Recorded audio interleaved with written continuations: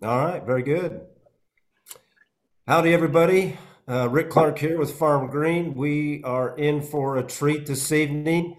We've got two bachelors of soil health, and we are ready to rock and roll. And I'll tell you what, I'm not going to waste any time on introductions. We all know who these two folks are, Russell Hedrick, Lance Gunderson.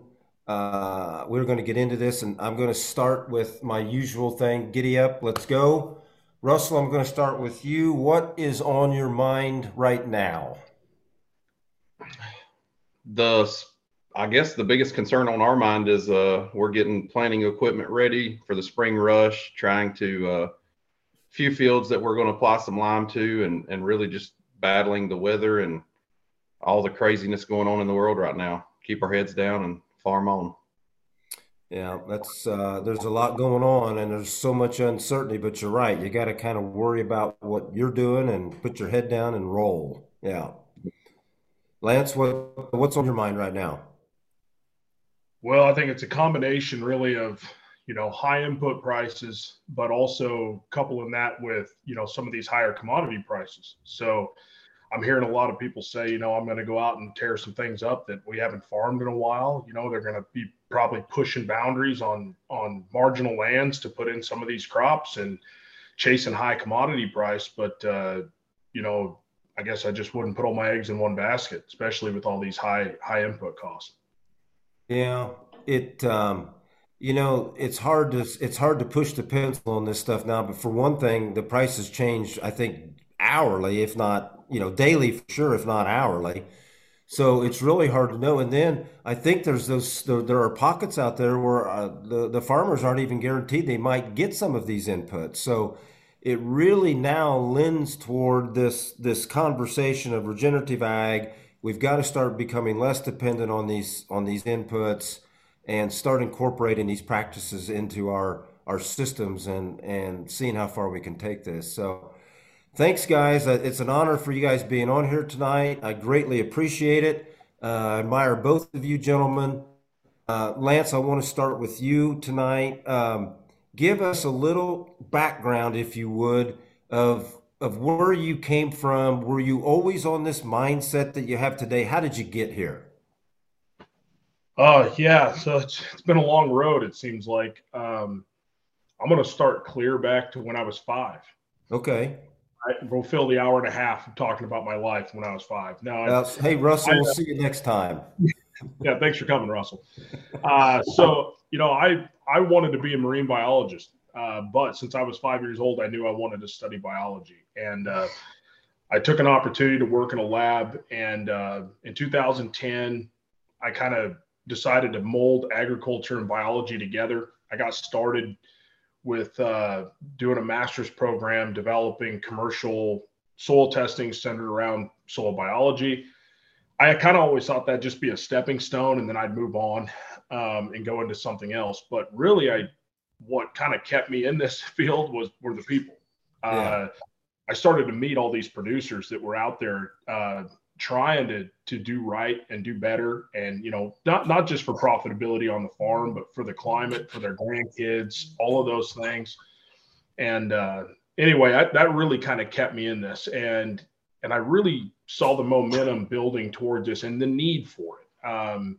Not just from a climate mitigation standpoint or a water quality standpoint, but it was really interesting to me is that oftentimes farmers are looking for like one number, right? We run soil tests and they want one number to summarize a very complex system. The interesting thing for me is that regenerative agriculture as a practice, as a whole, as a concept, is that one number because it helps solve climate change, it helps solve water quality, nutrient density, carbon cycling, water infiltration, profitability, economics. So all through regenerative agriculture, no matter your motivation as a consumer, a producer, a conservationist, etc., you can solve all of these complex problems by just going through these practices. And that is something that you don't find very often. It's amazing to me. Yeah, Something in ourselves, right? yeah, that's very refreshing, Lance. I mean, you absolutely nailed the whole concept there.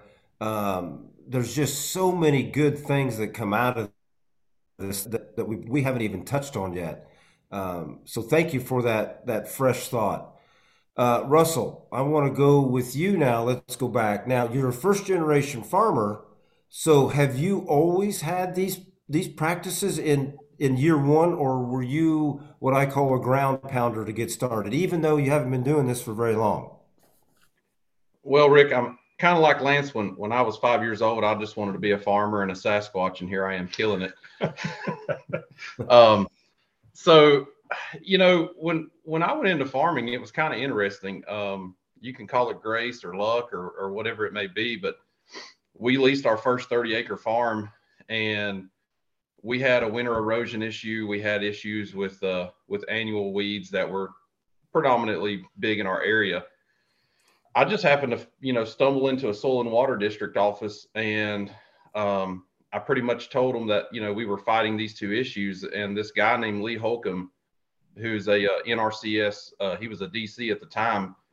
He was kind of like a friendly neighborhood cover crop drug dealer. And he kind of poked his head out in the hallway, and he was like, "Hey, can I tell you about cover crops and these no-till practices?" And we were fortunately too broke to buy a big tractor and a disc and kind of do the conventional setup. And with him explaining to us the fuel savings, the smaller equipment that we could get into agriculture with, utilizing these practices before we even knew what they really were, that kind of gave us the push to not having that generational background. I had no idea what was right or wrong. So we really just kind of picked what made more sense. And that really helped go down that path. Yeah, and you've met some great people to help moving you down this path too. I really have. We've been very fortunate. The thing I'll say about, people that are in the soil health journey or regenerative farming journey, they seem like they're willing to share their stories, their ups and downs, and it really has saved us a lot of headaches in the 10 years we've been farming now.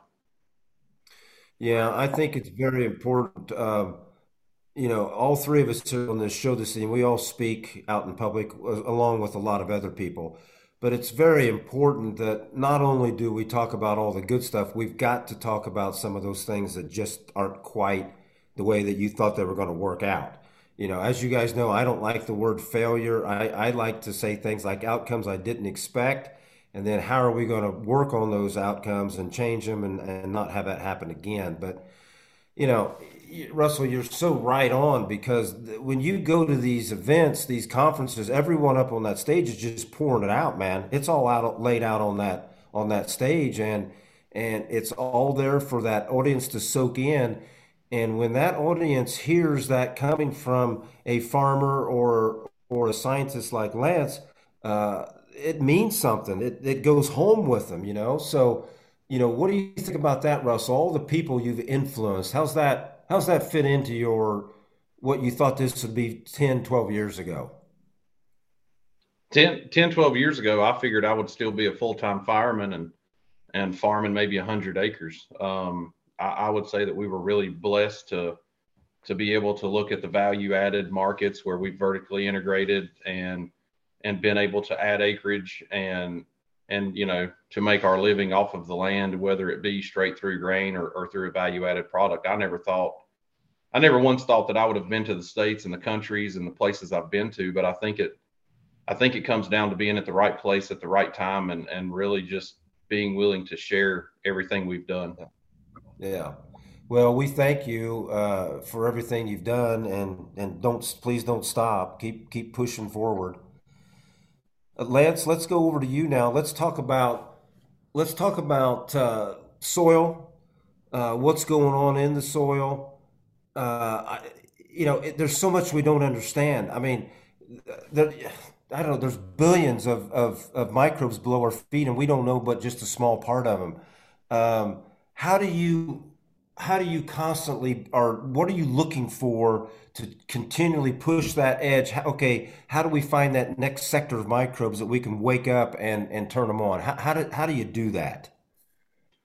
Well, yeah, I think, 10 years ago when I kind of started down this path, like most people, I walked out of college with a, bachelor's degree, and I thought, well, okay, I'm pretty smart.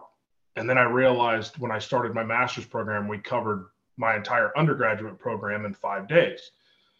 Wow. And then it got even worse when you go in for a PhD and you cover all of that in about the first 2 hours of class, and you walk away, hopefully should walk away very humbled and understanding that you really don't know anything. And therefore, I guess I chose a career path to just keep me in that loop, because it turns out every time we answer a question, we've got 10 more that pop up that we don't have an answer to. But with that being said, it's not a hopeless effort. So one of the things that we're really exploring, obviously technology in agriculture has really allowed farmers to do things that they couldn't do 30 years ago. And that's true in all aspects of our lives, right? So we're leveraging those types of technologies in the laboratory. One of the newer types of analyses that's really been gaining popularity in the last 3 to 5 years is metagenomics. So recently, Regen Ag Lab partnered with Biomakers. Biomakers is a metagenomics analysis company, came out of the medical world. I always tell people it's kind of like a PLFA analysis on steroids. For those of you not familiar with PLFA, that is a technique to look at a microbial community, looking at like fungi versus bacteria. But with the metagenomics analysis, we're able to actually identify hundreds of different species, even thousands, looking for various disease organisms, nutrient mobilizers. This is what's really interesting. So a conventional soil test or a nutrient analysis might tell you that, you know, your soil has enough sulfur in it or enough phosphorus in it based on conventional agronomy, but yet the plant is showing deficiencies, right? And why are those deficiencies there? Well, the microbial community are the ones that are influencing, they're the gatekeepers, and they're moving those nutrients. So now we're using this test to kind of build on top of things like the Haney test. The third leg of this is plant tissue analysis and or sap analysis. So it's kind of, you know, what's your potential in the soil? Are we actually transporting it? You know, think of that like that's your infrastructure, the microbes, transportation, and then your factory that's receiving those goods is your plant. And we want to make sure that they actually get shipped, transported, and delivered, right? And so we're trying to tie those things together. And I think when it comes to efficiency, you know, nutrient use efficiency is one part for the farmer. But on top of that, you've got to have the building materials to get nutrient dense food. And at the end of the day, that's what the consumers are wanting to buy. And so we're trying to bridge that gap. Yeah, that wow, you covered a lot of ground there in about 2 minutes. Go back to this metagenomics real quick. So this is all strictly within that soil profile. You can do that. You go out and do the procedures you need to do to pull that soil sample, send them to your lab, Regen lab. You can do this as another test run on that a la carte list that you have of tests that you can do. Yes. So as it sits right now, we're actually receiving the samples at the laboratory. We're processing those samples. We're actually submitting those out to Biomakers. So Biomakers has a lab. We're working in partnership with them. We're handling all of that for the client. You don't have to pull separate samples. We're able to run Haney test and PLFA or Biomakers test or whatever on the same sample. Okay. We handle all the internal reporting and billing. But the goal before the end of this year, Rick, is to actually bring that equipment in place at Regen Ag Lab, be able to increase throughput, turnaround time, et cetera, on those analyses. But as it sits right now today, we're outsourcing those directly to Biomakers. Yeah. Real quick, Lance, give us your webpage there, please, so the folks can jot this down. Yeah, the website is regenaglab.com, regenaglab.com. Yeah, that's great. This is where we're headed. I am so convinced, guys, and I think you're on board with me here. We are going to sit down, answer 10 or 12 questions about, history of the field, what are pest issues you have, what are weed issues you have, and we're going to build cocktails that will then turn on certain parts of this microbial biome to then attack those problems you have. I think we're already doing it now, but those are going to be prescriptions that are coming down the road that are going to be extremely useful. Um, Now, Russell, you are a longtime proponent of the Haney test. You're probably one of the loudest voices that promotes that test. Um, why did you get started with it, and what have you seen from day one to now? Now that you've done this, I don't know, probably 9 or 10 years now. What are you seeing? So, I mean, as far as being a proponent for the test, even though I believed in regenerative agriculture and the practices we were doing, it took us 4 years to get this over the whole farm. I first ran my first Haney test in 2013, and in 2017 was the first year that we hit all 100% of our acres. And Now, you know, hey Russell, hang on just a yep. second. What's your you know what this people are going to say? Oh, wait a minute, I can't do this on 1,000 acres. It's going to be too expensive. So what's your what? How do you do in your sampling? What's your grid? Um, I mean, 2013 and 2014, we didn't pay for the Haney test because they ran it at the ARS lab, Okay. and that's when we were sending it to Rick. And now it's not grids. We look at zones. If I've got a 40-acre field and 30 acres of it are one soil type and 10 acres is another slope or elevation or soil type, then we'll do the two zones. And even at the 10-acre mark, we're spending $5 an acre at that point. But I mean, just to give you a quick rundown, the 48-acre farm that we just pulled in February for our nutrient management schools that we're doing here in North Carolina, the 0 to 6 showed 61 pounds, and the 6 to 12 was right at 68 pounds. So that's almost 130 pounds of nitrogen per acre times 48 times after the run up last week. I think we're at $1.40 a pound for nitrogen. So you're talking well close to $200 an acre in nitrogen savings. And I spent maybe $4 to $5 an acre for that. So spend five, make 200. I mean, that's That's pretty easy ROI. Yeah, that's pretty good. That's pretty good. So, okay, now let's stay right here for just a moment. So, have you been doing this with legume packages, or are you just doing this with massive diversity crop rotation and trying to just roll this system out? Or is it a kind of a combination of all the above? As far as where we're doing the Haney test, No, to get to those kind of nitrogen numbers, just let's go talk about nitrogen just for a moment. So are you doing, these diverse cocktails through crop rotation, or have you got legume packages? What's help us out with what your mix is?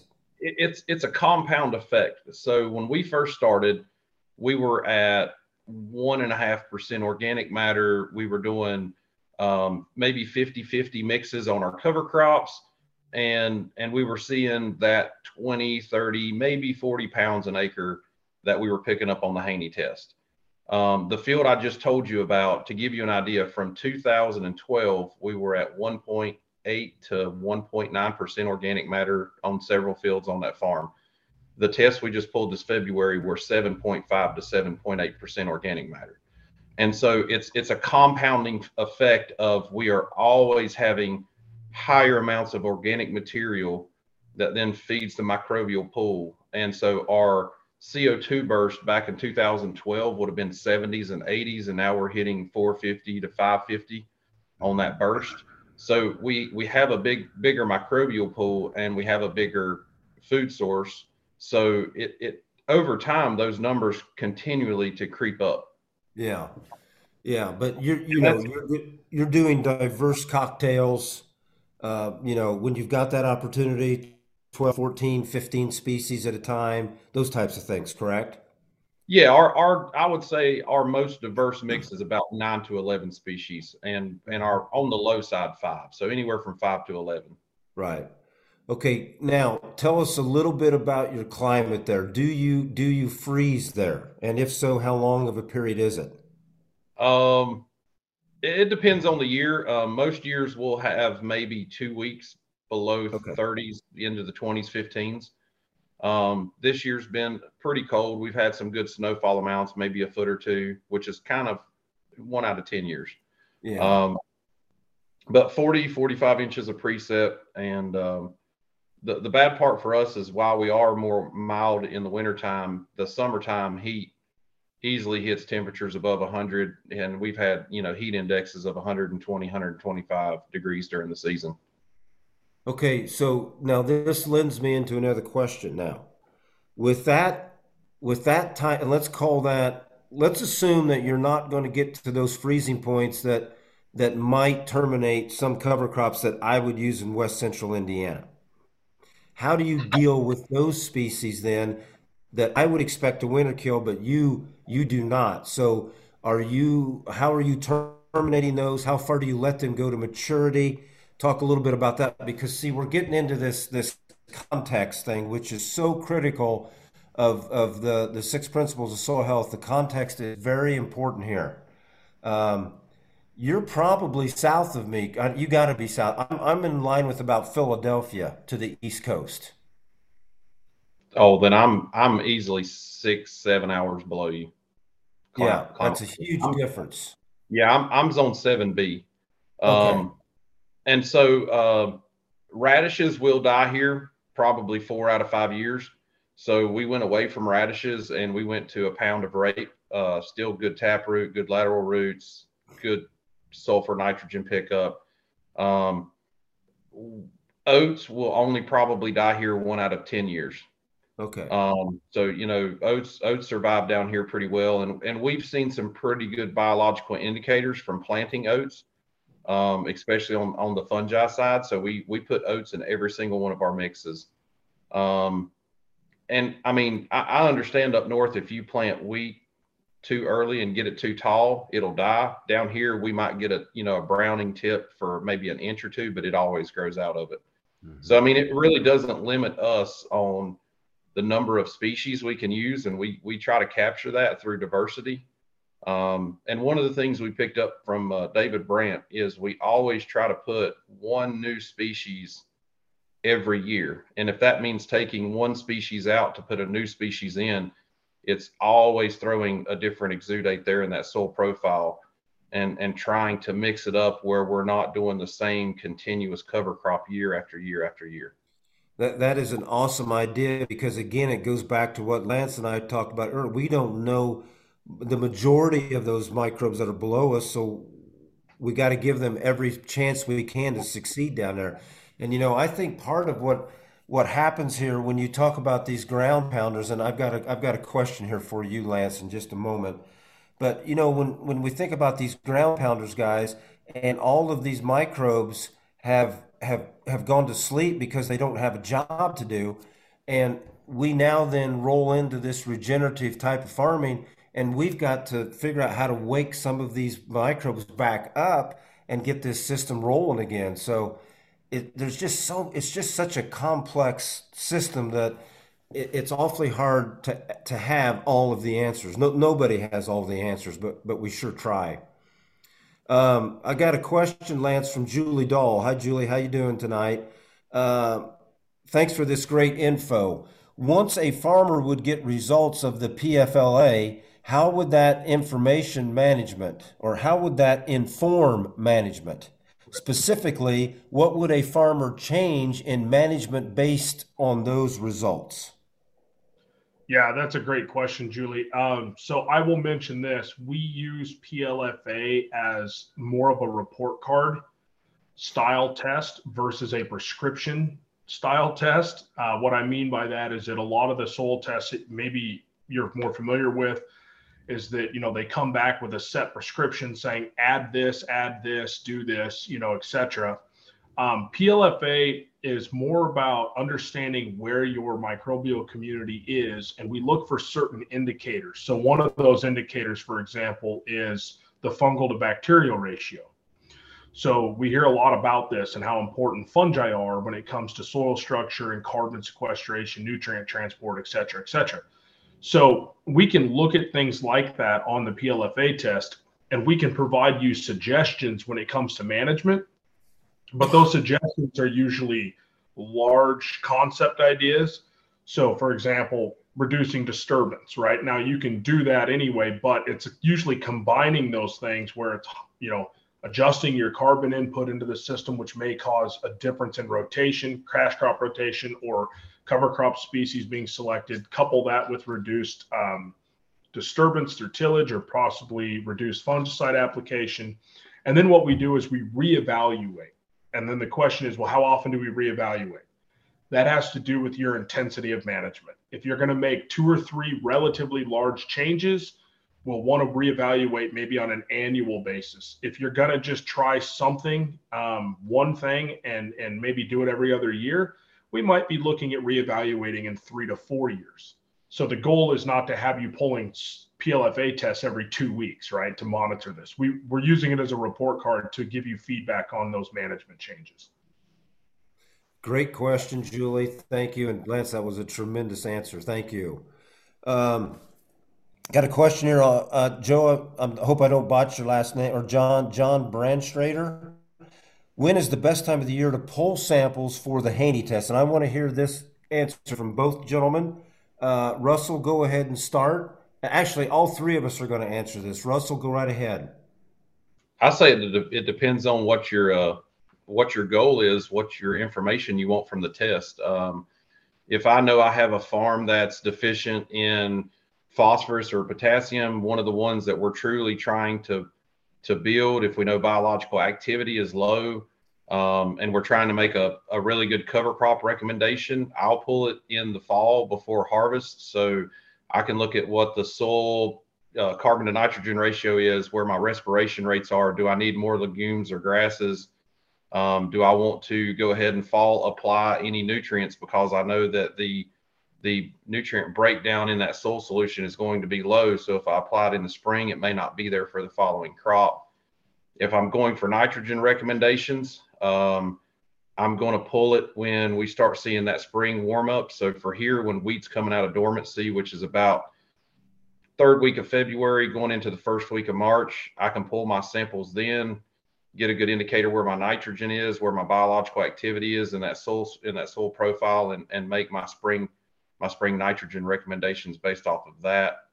And the only time I've done it outside of that was we had a D4 drought in 2015, and our residue was not breaking down. We knew we were not getting that nutrient release, so we pulled one mid-season for top dress nitrogen. Yeah. See, those are all things we used to do a long time ago, except we didn't use the Haney test for that. We were pulling nitrate cores at 1 foot and 2 foot, and then trying to decide, okay, pull them at 1 foot at V5 and then 2 feet at V8. And do we really need the side dress? And if we are, what amount are we going to use? So we've always had that mindset of only trying to put on the amount of nitrogen that we really need for that crop. So all that makes a difference. So Lance, what do you think about and Russell, by the way, that was great answer. Thank you. Lance, what do you think? Well, I'm going to echo really quick what Russell said. Number one, you got to have a goal in mind. So there's 3 main ways that I generally recommend using the Haney test. One of those is for fertility management. One of those is for cover crop suggestion, looking at the soil properties like Russell mentioned. And then one of those is just overall soil health indicator.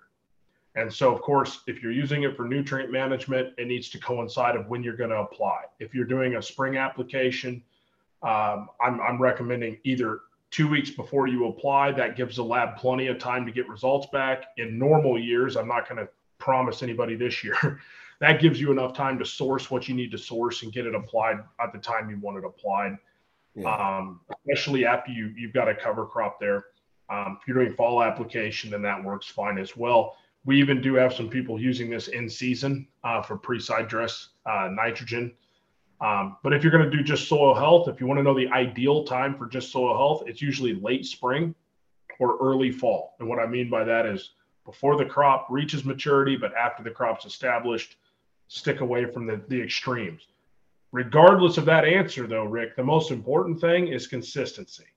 So if you decide that you're going to sample for soil health, don't pull a sample in February and then pull one in October the following year, unless your answer or the question you're trying to answer is, how different is my soil biology between February and October, Right. not from year 1 to year 2, because that creates variability in there.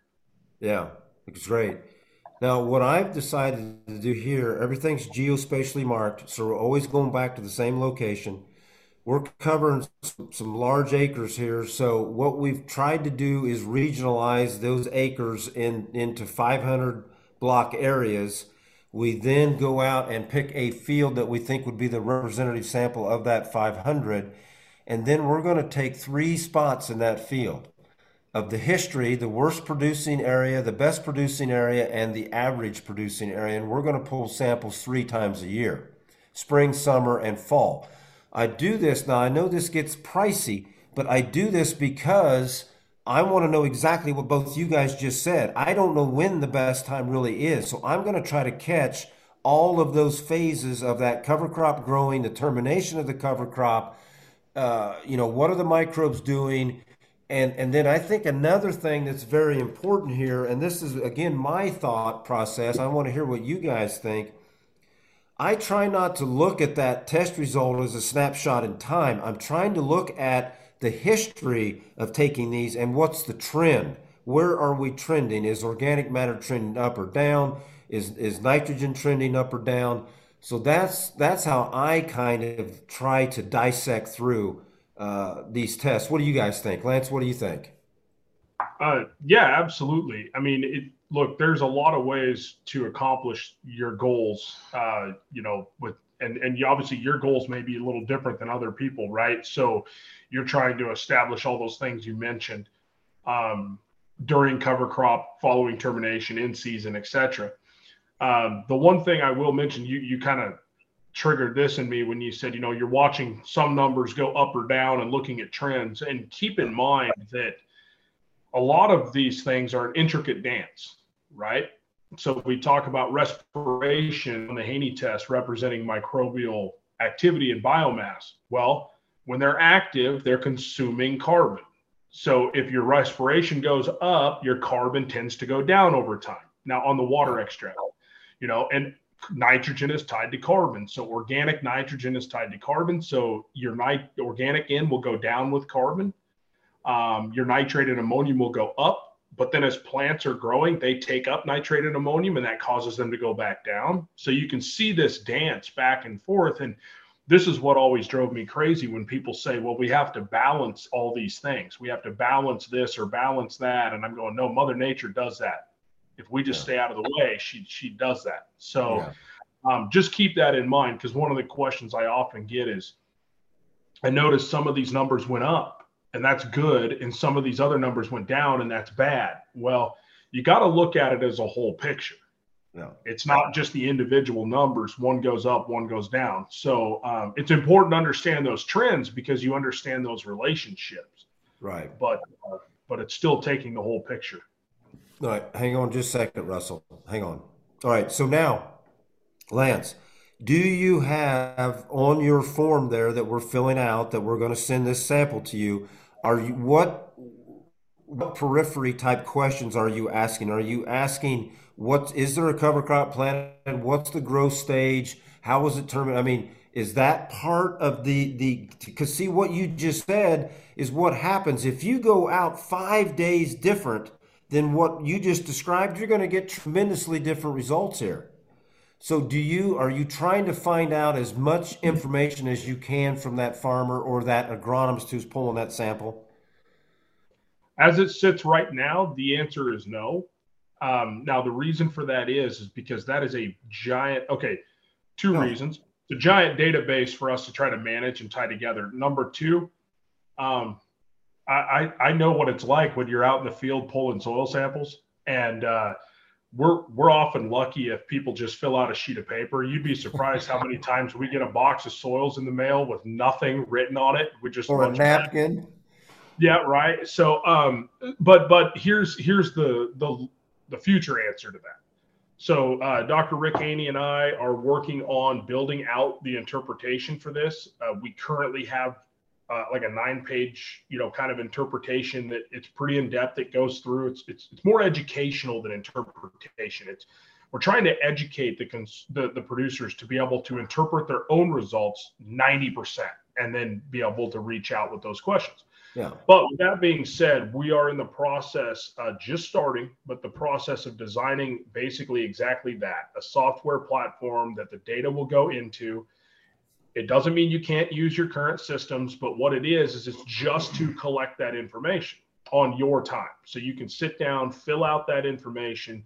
What are you planting? What cover crops you're using? Do you integrate livestock, et cetera, et cetera, et cetera? Yeah. And then when we tie the data back to that, the interpretation is built on a combination of the soil results and the management the management practices being used. And it's basically right. A lot this is huge. It's back and forth that will give you an interpretation surrounding that. See, this is huge because you're trying to make, not foolproof's probably not the right word to use here, but you're really trying to narrow down all of the outliers. How about we go that route? Because I've seen it. We'll pull tests and I'll get the results back. I'm like, no. Let's go pull those again. That's 10 days later, and you've got a whole different set of numbers. So we need to be able to understand why we get those ebbs and flows. So thank you for explaining that. Yep. Russell, let again, these tests are so important. So how are you looking at them from that standpoint of what I mentioned of a snapshot in time versus trends? What do you think? I think the data you get from a soil test is only as good as you can interpret it. I think so many times farmers get hung up that if you pull a traditional test, then it's the silver bullet for the whole season and tells you a breakdown. And I think a lot of farmers don't understand that a conventional test will change just as much as the Haney test will from day to day. I do like your approach that you're pulling it at multiple times of the season. So if you do hit drought or a wet season, if you're getting some kind of an adverse effect in that crop, you're going to catch it. And I'm sure you're kind of like what we are now, Rick, that we don't have to pull as many tests because we've learned those visual indicators. Yeah. And I think as farmers continue to go down this path that, yeah, it's an upfront cost, but eventually you get to the point where you don't have to pull as many tests. You can actually go to your field and make those management decisions based off your eyes. Yeah, that's a great point. That's a great point. And Rick, if you don't mind, I'm just going to add to that. Yeah, our goal here is to help you get to a point where you trust your own system, and then and it's working for you. And the goal is to eventually have you as a really wonderful client, and then a really good friend, and then we just talk when we see each other at conferences. Because the goal is not to get you on the hook for soil tests for your life, but on top of that, I'd add in to mention on the variability. Yes, we know these test results are variable, and it just like every soil test. But Rick built in conservancies. Rick Haney built in conservancies on these tests. So when we're building recommendations from a fertility standpoint, we're capping these things off at certain levels, whatever we measure at the time. So what that means is that in reality, you have a really good weather year or conditions are right, you're probably going to get more nutrient cycling than what we actually gave you credit for. If you end up in a terrible drought situation, well, you're still ahead of the game because you saved nutrients on the front, didn't spend. So just wanted to add that really quick in there, that we know they're variable, and we try to build in a lot of those conservancies with that as well. Yeah, and that's a great point. Now, on this test also, there's a box there at the end somewhere that gives you a soil health score. Now, I want to talk about, everyone wants to talk about carbon markets, and we've got to play ball, and we got to do this. But you know what, Russell, you and I aren't going to be able to play ball because the way they're trying to write the rules, you need to create change on your farm. Well, you and I can't. There's not a whole lot left we can change. So I want to talk about Lance, what do you think would be a way to attack the carbon market that is going to be fair for the farmer, all farmers, and fair for the buyers? What do you? And I don't want to go. We can go as deep as you want here. I just want your thoughts on what you think. Yeah. That's a loaded question. Yeah. Don't say that. Um, well, oh boy, where do I start? Okay. I will start off by saying that I think that there's a giant misconception by most, not all, I'm not going to lump them all together, but there's a giant misconception by most of these groups that treat number one, they're treating carbon as a commodity. So if for all you farmers out there that complain about commodity prices and high input costs, just keep in mind they're turning carbon into a commodity. We've seen this before. But number two, it's linear.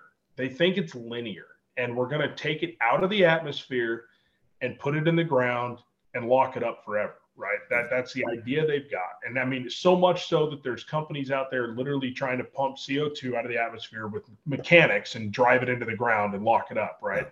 Yeah. So the problem is that carbon, and I know Keith Burns has talked about this. He's got a wonderful talk on carbonomics, but carbon is the currency of all life on this planet, with the exception of a few microbes and deep sea thermal vents. Carbon drives all of us, plants included. I often ask people, what is the number one nutrient requirement of a plant, of a corn plant? Everyone says nitrogen. No, it's carbon, followed by hydrogen, followed by oxygen, followed by nitrogen. Carbon is number one. So it drives all life on this planet, and it has to cycle. If it doesn't cycle, we're in trouble. We're all dead. So all these carbon companies that want to pay people for building carbon in the soil and locking it there and paying you just based on the investments that you gain every year is a very, very dangerous concept, in my opinion. Yeah. I think that we need to figure out, and we have, and I'm not going to spend all the time going into that, but Rick Haney has been working on a calculation or algorithm based on the metrics of the Haney test, at the three phases of carbon: solid, which is what we call organic matter or soil organic carbon; liquid, which is the photosynthetic part. That's the liquid sugars in the plant root exudates, the water soluble extractable carbon we're measuring on the Haney test, and then the gas phase, which is the capture of carbon from the atmosphere, in addition to the respiration of carbon out of the soil by the microbes. That's the cycle part. And you have to spend money to make money. And there's two ways that you can capture carbon: increase your carbon income or decrease your spending. Well, guess what? Coupling cover crops with no-till does both. Reducing synthetic nitrogen with no-till and cover crops does both. You're increasing the carbon income, you're decreasing the carbon spending. The actual cycling of it through the microbiome, that is the workers doing the job. And when they do their work, they're able to save some of that. And that is what we're measuring. That's what carbon markets are measuring. So we want to incorporate this whole process, and you get paid for what you build. That's great. But we want to get carbon companies to adopt what your potential is. Your potential, Rick, Russell's potential might be higher than somebody who starts with lower stable carbon, but your potential through your biological capacity is greater. You are cycling more. You have a stronger economy. Lance, that sounds really dynamic. Oh, is that what that is? Is that? I think it is. That's a word. Yeah. Dynamic is the word. Maybe it's dynamic. That's dynamic carbon. Well, Lance, thank you because you have just incorporated my thinking process with your thinking process, and it's exactly where I think we need to be. And this test has already got the basis for that with the health score, and we can keep. I don't, somebody come up with what does 12 on a health score equate to? I don't care. Come up with a grid that works, and it's fair for everybody. Now, Russell, what do you have to say about this?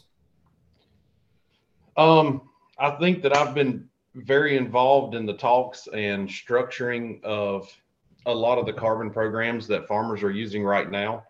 The more I'm educated as a farmer about these carbon programs, I'm kind of disappointed.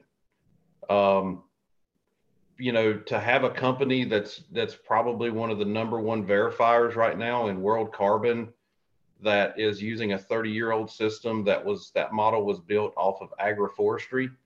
I don't farm in a forest. I see something different every 3 months or less, whether it be our production change, intercropping, companion cropping, double cropping, livestock integration. I don't farm a forest, so I think that those models don't work. And we've had companies come to the farm before and actually test our soil's carbon levels, and they were anywhere from like 3 to 6 tons higher than what their model showed.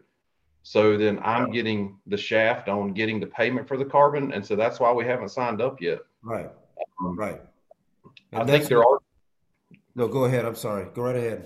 I think there are some programs that are going off of testing, but they're still using the wrong test. The TOC, in my opinion, is not the best one for carbon.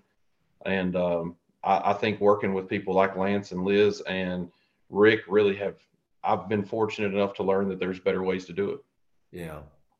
Yeah. And correct me if I'm wrong. I mean, the people aren't deaf to this concept. I think we just have to better make them understand. I mean, what you just went through, Lance, is pretty in depth there. You went quickly, but there's a lot to that. I mean, I think it goes back to that education part. We've got to get the correct people informed of what you guys just talked about. Yeah, it's difficult because a lot of people think of microbes in the soil. They eat carbon, and then that carbon is leaving the soil as carbon dioxide. So Right. it seems counterintuitive where you would say, well, why do I want all of these microbes? Why do I want this residue to disappear? Why do I want carbon dioxide leaving the system? And it's saying, but again, it's the exact same reason why you want people to go spend money at grocery stores and restaurants and outlets and go to movies. It's because that's what drives an economy. And so it's really about having that, is that you've got to be able to have them do this. And beyond carbon, the reason we want this to happen, even beyond nutrient cycling, the reason we want this to happen is because one of the biggest problems, I fully believe that we as a species will not kill each other over food before we kill each other over water. We will fight over water way before we fight over food. So microbes build soil structure. They build structure through plant roots and through carbon. And if we don't feed that system, they will break down and rebuild aggregates every 3 weeks. So we need to have carbon going into this system. And yes, the microbes are going to respire carbon, but in the process, they're doing work. They're building all this structure, increase water infiltration, all of those things. Yeah. Yeah. It's just, it's way over my head, but it's fascinating. There's just so many, symbiotic relationships. We know what some of them are, but there's so many we don't understand. It's a great time to be in agriculture right now, or a great time to be in the biology business. I always, I love working with FFA kids. They'll ask me, what should I go to school for? I will throw out, if it was me going back to college, I would get a master or a major in biology and probably a minor in ecology. I think that would be a great combo to be a farmer today, because that's what this is all about, is biology, how to understand what the cause and effect is, or what are those unintended consequences, because they happen all the time. Russell got a question here.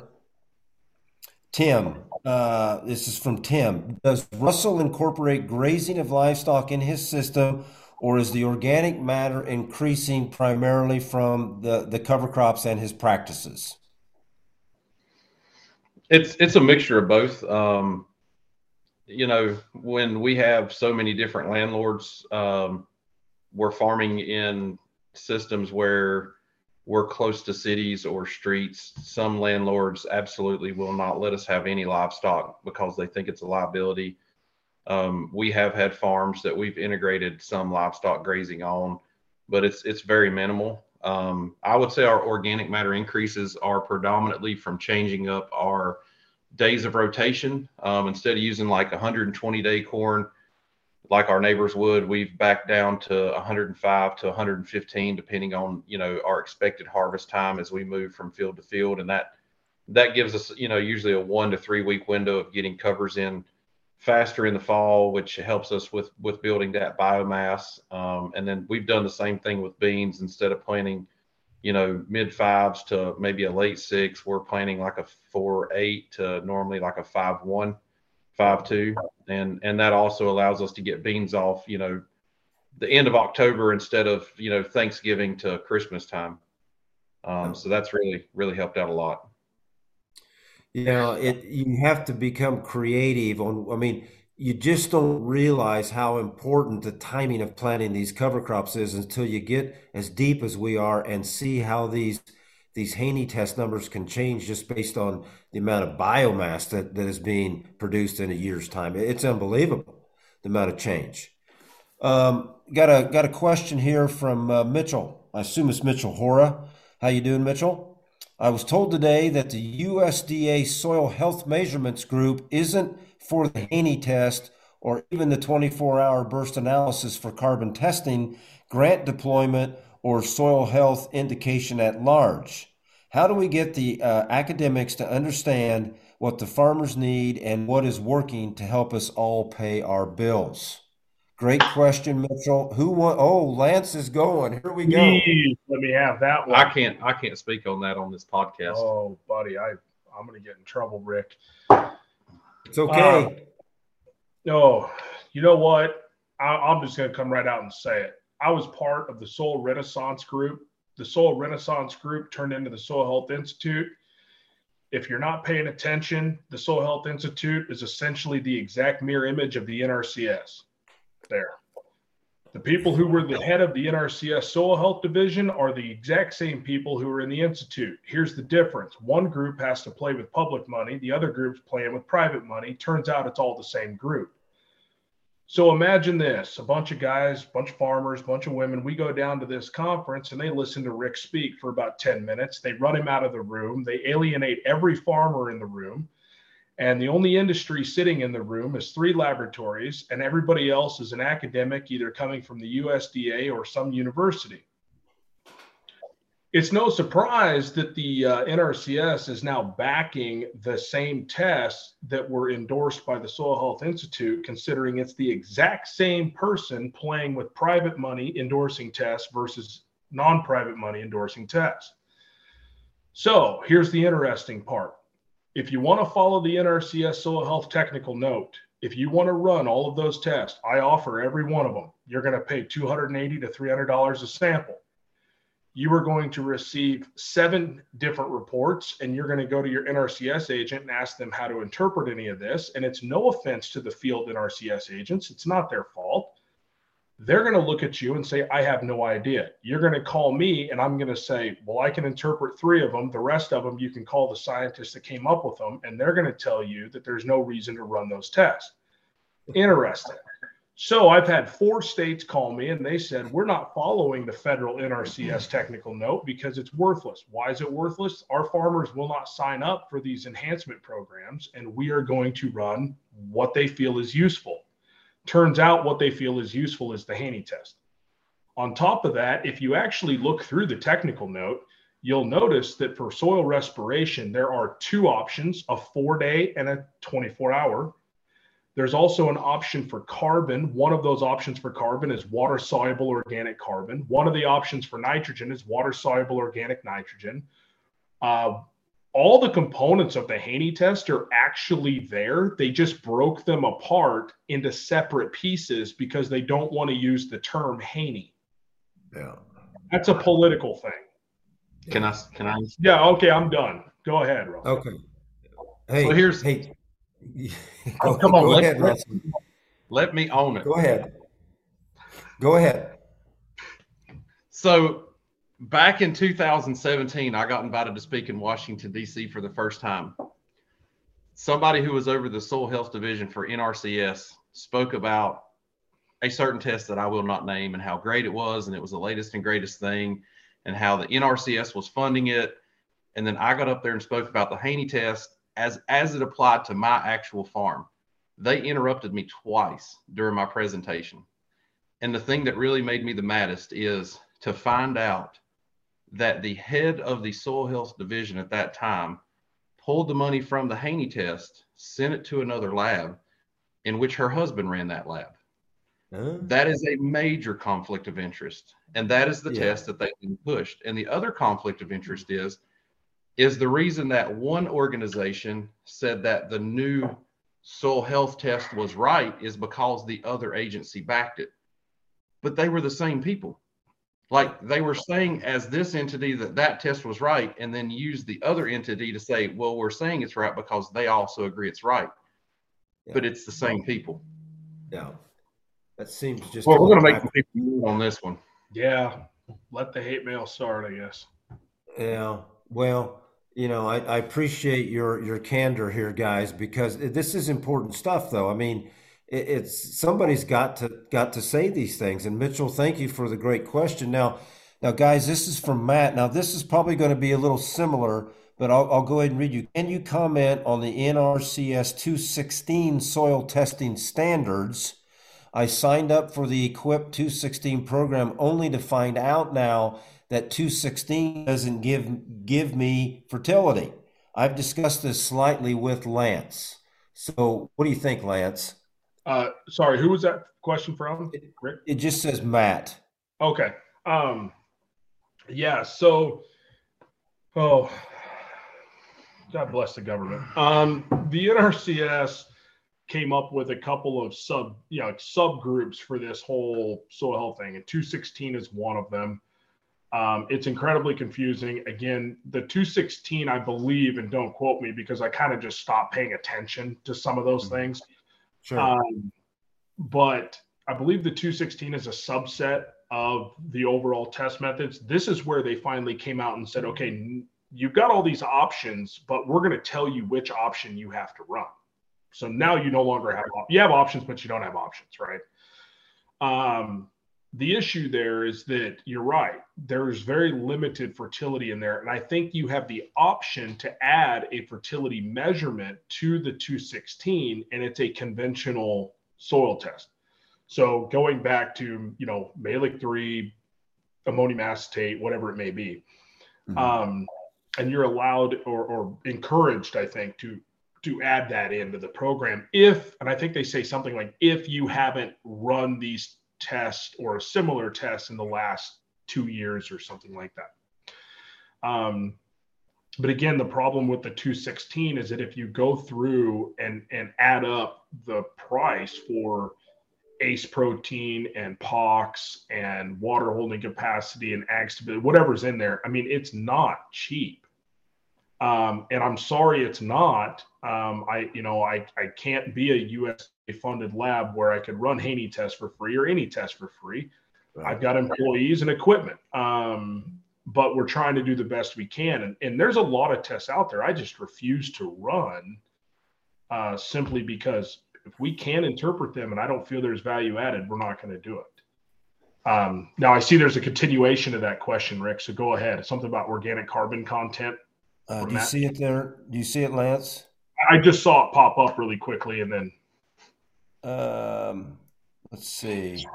Okay. Soil organic carbon content measured by dry combustion, wet macro aggregate stability measured using ARS or NRCS methods or by sprinkle infiltrometer. Yep. Respiration using a 4-day, you've already talked about a lot of this. Active carbon measured by permanganate oxidation, bioavailable nitrogen measured as citrate extractable protein. Yep. So the last one there is the ACE protein test. The one before that is the POX. That's a potassium permanganate oxidizable carbon. Yep. And then you've got the 4-day incubation versus a 1-day. I believe Dr. Haney's been researching that for years. I mean, look, do you capture all the CO2 in 24 hours? No, you capture about 95% of it. So what's the biggest concept or the biggest problem with laboratory analysis?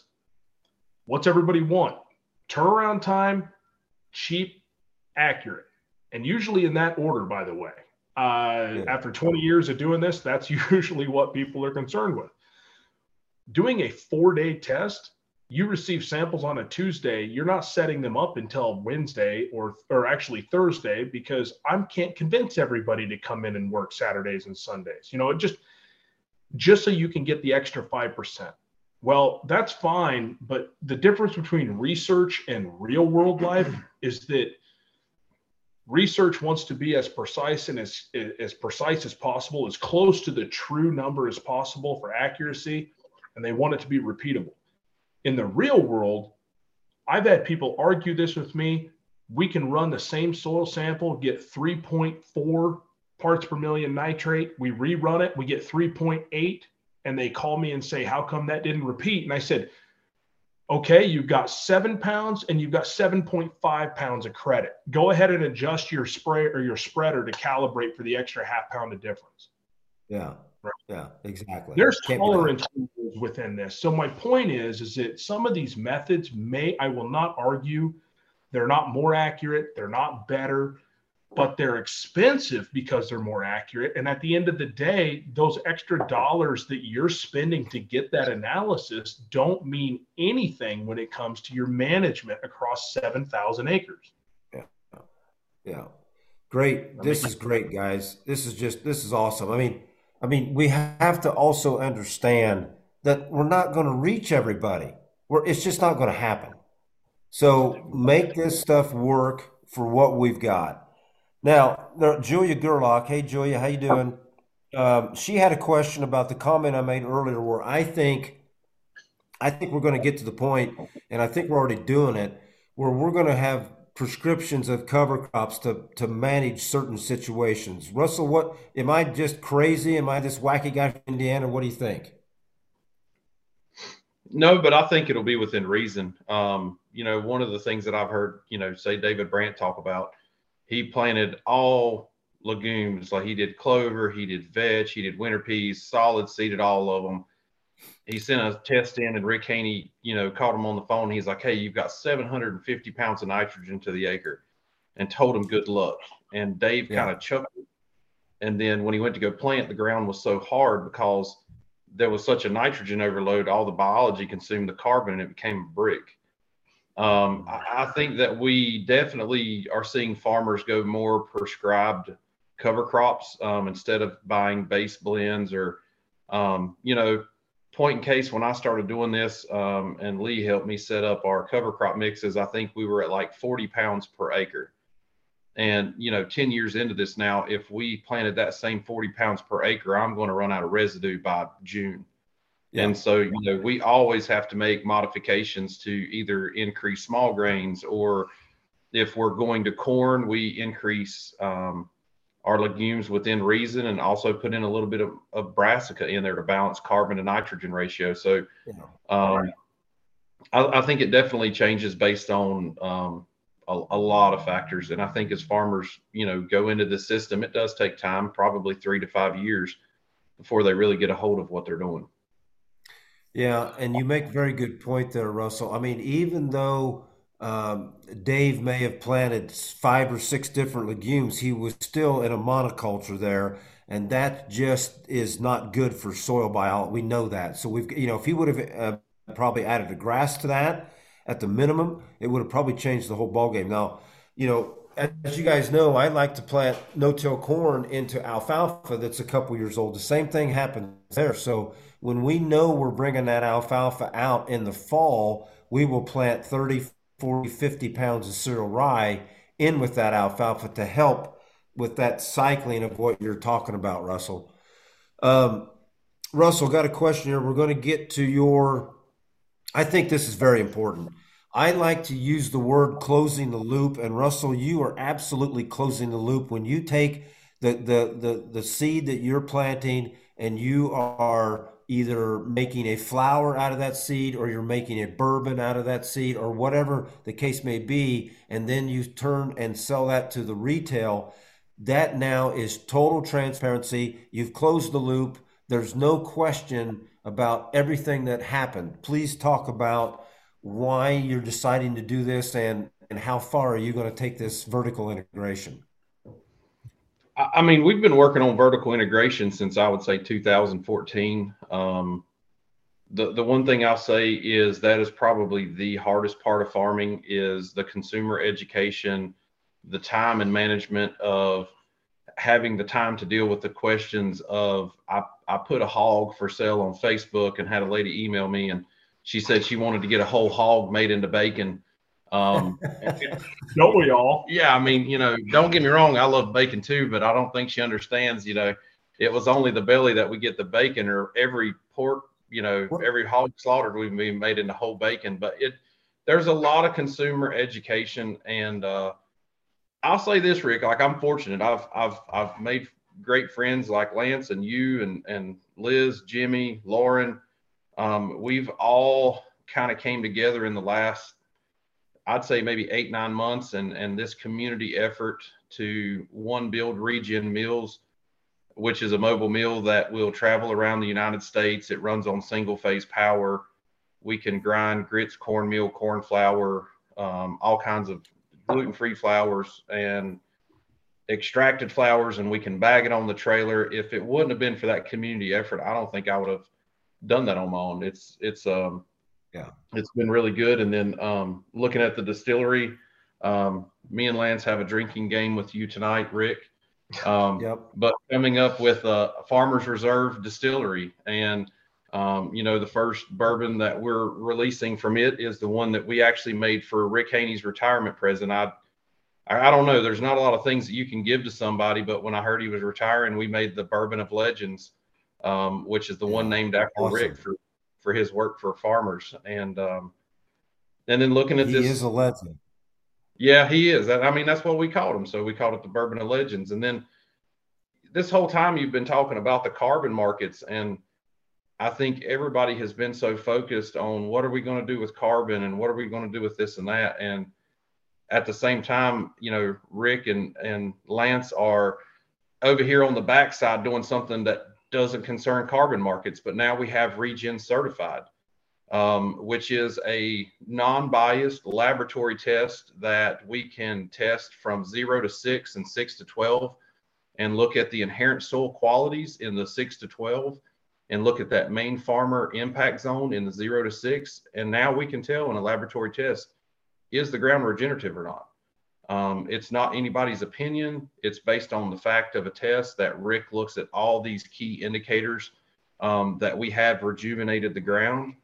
And then, Soil Regen worked really hard on how farmers could capture that market. So we came up with Regenerative Verified, which utilizes the test on the front end. And then all we do is verify that you're doing regenerative practices. And it's not so much for the farmer, but it is for the consumer education, because if you have 100 farmers that have 100 different definitions of what regenerative agriculture is, it's very confusing for the consumer. And so now having the fact that we can say, hey, look, we have a test that shows that our ground quality is better, which then drives every other ecosystem that we've discussed tonight: water quality, air quality, grain quality, nutrient density. All of that gets answered in one question, and we have a really awesome label that we're starting to use on products now. And the fact that it's a laboratory test is pretty amazing to see that it's coming out during my lifetime. Yeah. I mean, guys, if I was you're right. We've probably talked too much about carbon, but guys, if I was a municipality that had to supply water to the community, I would be greatly concerned about what farming practices are upstream. I mean, what is coming into the water supply? And I don't think we talk about that enough. And it all just ties together with everything we've talked about tonight. So it's absolutely fascinating. I've got a question from Michael Thompson. Michael, how you doing?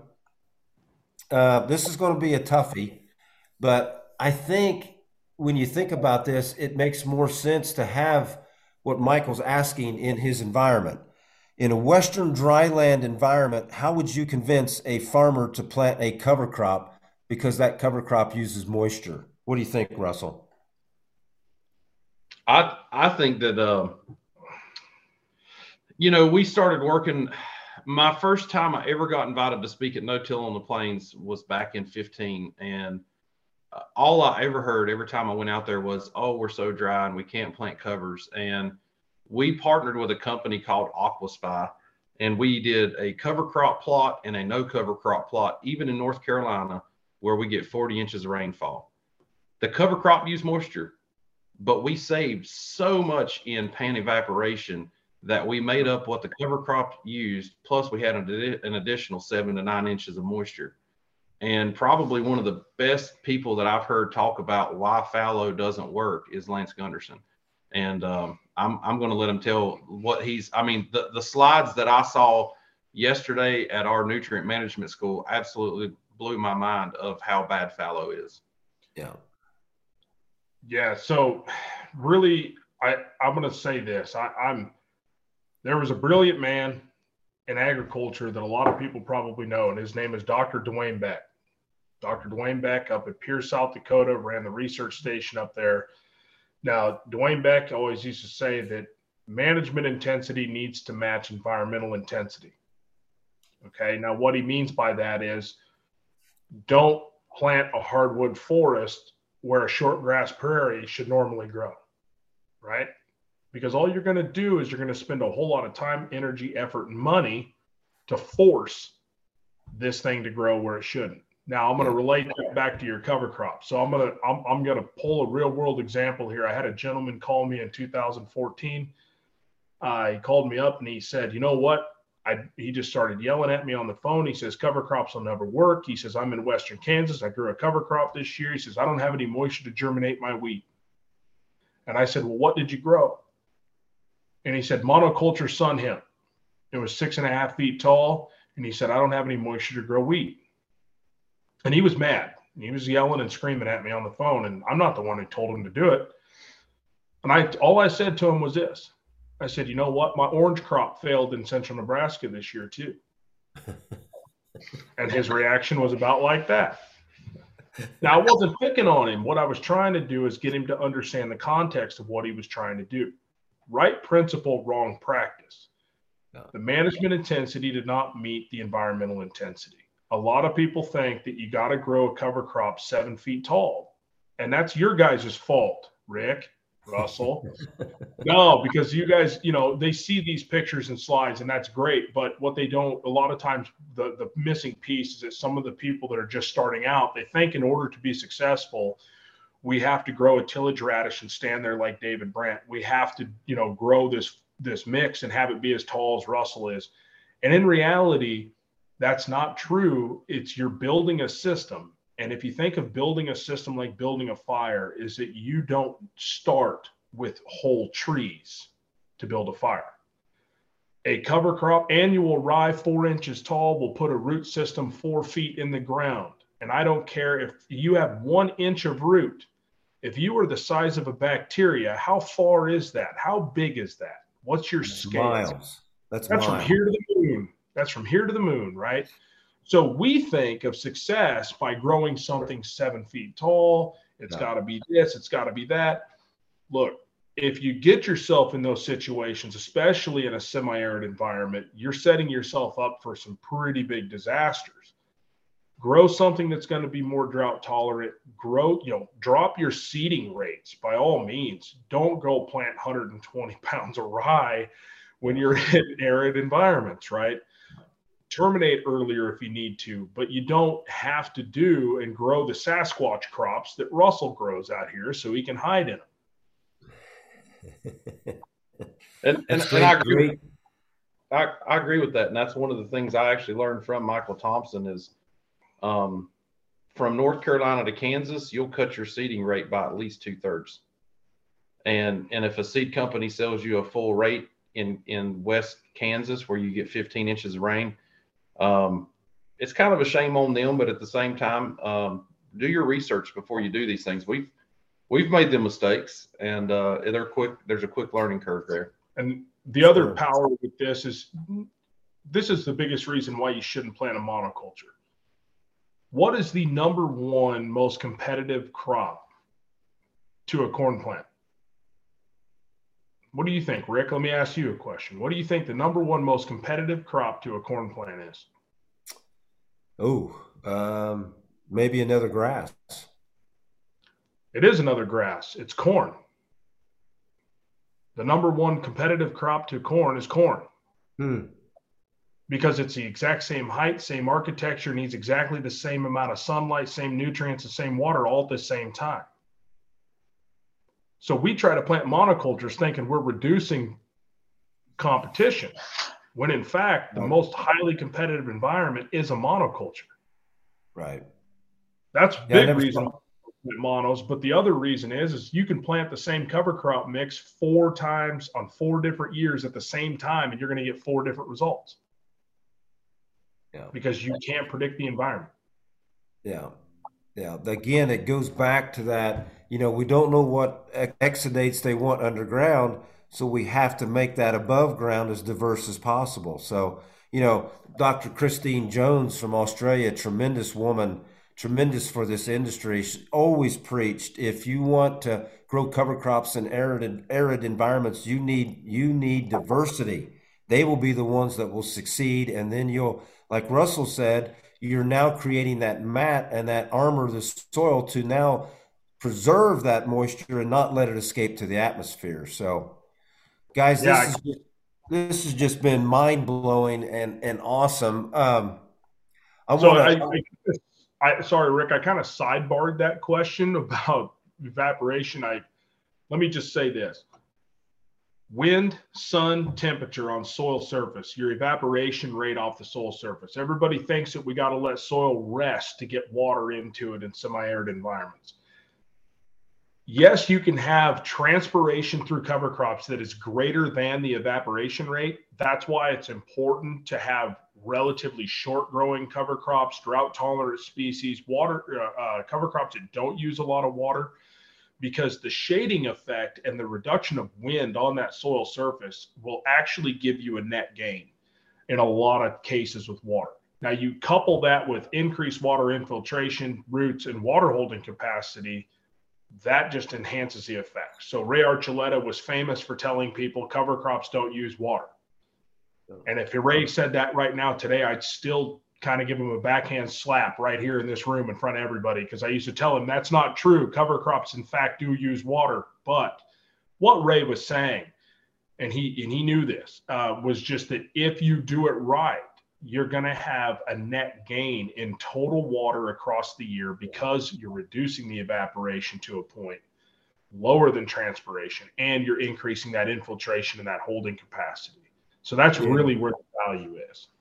Yeah, and I think, in all environments, this water infiltration rate is huge, because we don't get these 24-hour, 3/4 inch rain events anymore. We get 3 and 4 inch downpours, and Russell gets weather events named after people that come in and just wipe everything out.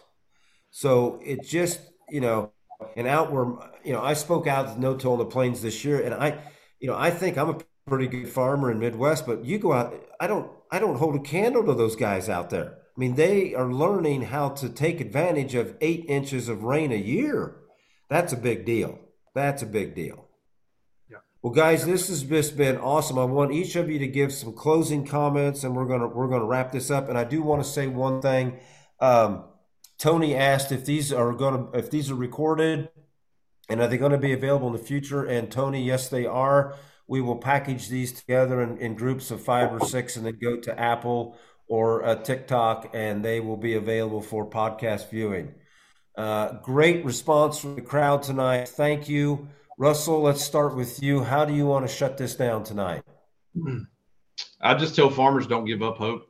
I know it's pretty bleak out there. It's hard to get chemicals, hard to get fertilizer. Some people don't even know what they're going to get. Do the best you can. And if there's anybody, Rick, you understand how I am in my thought process, but anybody that needs help, feel free to reach out. Yeah. That's what we're here for. Is we don't have a silver bullet, but I'm willing to give my time and my effort to help people with changing plans and management strategies. Yeah, great. Thank you, Lance. Closing comments. I could speak for another 20 minutes on this. It's okay. Look, I don't envy farmer positions. I'm not in a farmer's position. I was trained as a scientist. I was not trained as a mechanic, an agronomist, a chemist, a seed salesman, tax guy, CPA, name it. That's by definition a farmer. So I don't envy your position. It's unbelievable what you're going up against. And now you're required to market your own stuff and do all the other things, right? But here's what I'm going to say. There is hope on the horizon. People are getting it. Consumers are paying attention. Large companies are paying attention. It is happening. And now you've got the opportunity to go out and just listen to yourself for a minute.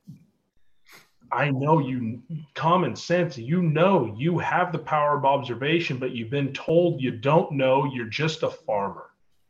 You're not just a farmer, you're everything I just named. You're a CEO, a business owner, a mechanic, all of those things. Use that power that you have as a producer. Listen to yourself. You know your land better than anybody else. Not your agronomist, not your fertilizer salesman, not me, not the legend Dr. Rick Haney. You know your land. If you know it works, to hell with the university who tells you it's not triple replicated, blocked out. Who cares? You know it works. Do we have to know exactly why? No, we don't. It works. Do it. Keep doing it. Reach out. Leverage the community. We were all here to help, but you help yourself too. And if you keep doing it, it will come together. People are paying attention. It will happen. Oh, that's great. Guys, this has just been awesome. Absolutely awesome. So many different thought processes, but yet we're all headed for the same goal. Thank you, Lance. Again, let's give your website, and if you want to throw out your phone, I don't know how you want people to reach out, but go ahead and do that right now, please. Yeah. So Lance Gunderson, Regen Ag Lab, REGENAGLAB.com. My personal cell phone number, 308-440-1681. And if I'm up all night answering your phone calls, they're just going to get more entertaining as the night goes on. I guarantee it. Lance, thank you. Russell, how would you like people to get a hold of you? They can get a hold of me by email at Russell, RUSSELL, at ag, soil, SOIL, regen, REGEN.com. And my cell number is 803-530-4315. And me and Lance will definitely, me and Lance will be up the rest of the night finishing this bottle, and be glad to help anybody. Well, how much of the bottle's left, Russell? Let's see it. Well, during your talk, we have down to the last quarter. Making you proud, Rick. Guys, thank you so much. And in the chat there, Liz did put Lance's email and Russell's email in the chat. If you want to quick find that and jot that down, take a picture, whatever. Oh, wow, guys, thanks. And you know what? We're going to do this again sometime in the future. Thank you so much, guys. Have a great evening. And we will be back next week, next Thursday, 7:30 Eastern, 6:30 Central. Thanks, guys. Everyone have a great week. See ya. Thank you, Rick. Thank Liz. You are welcome.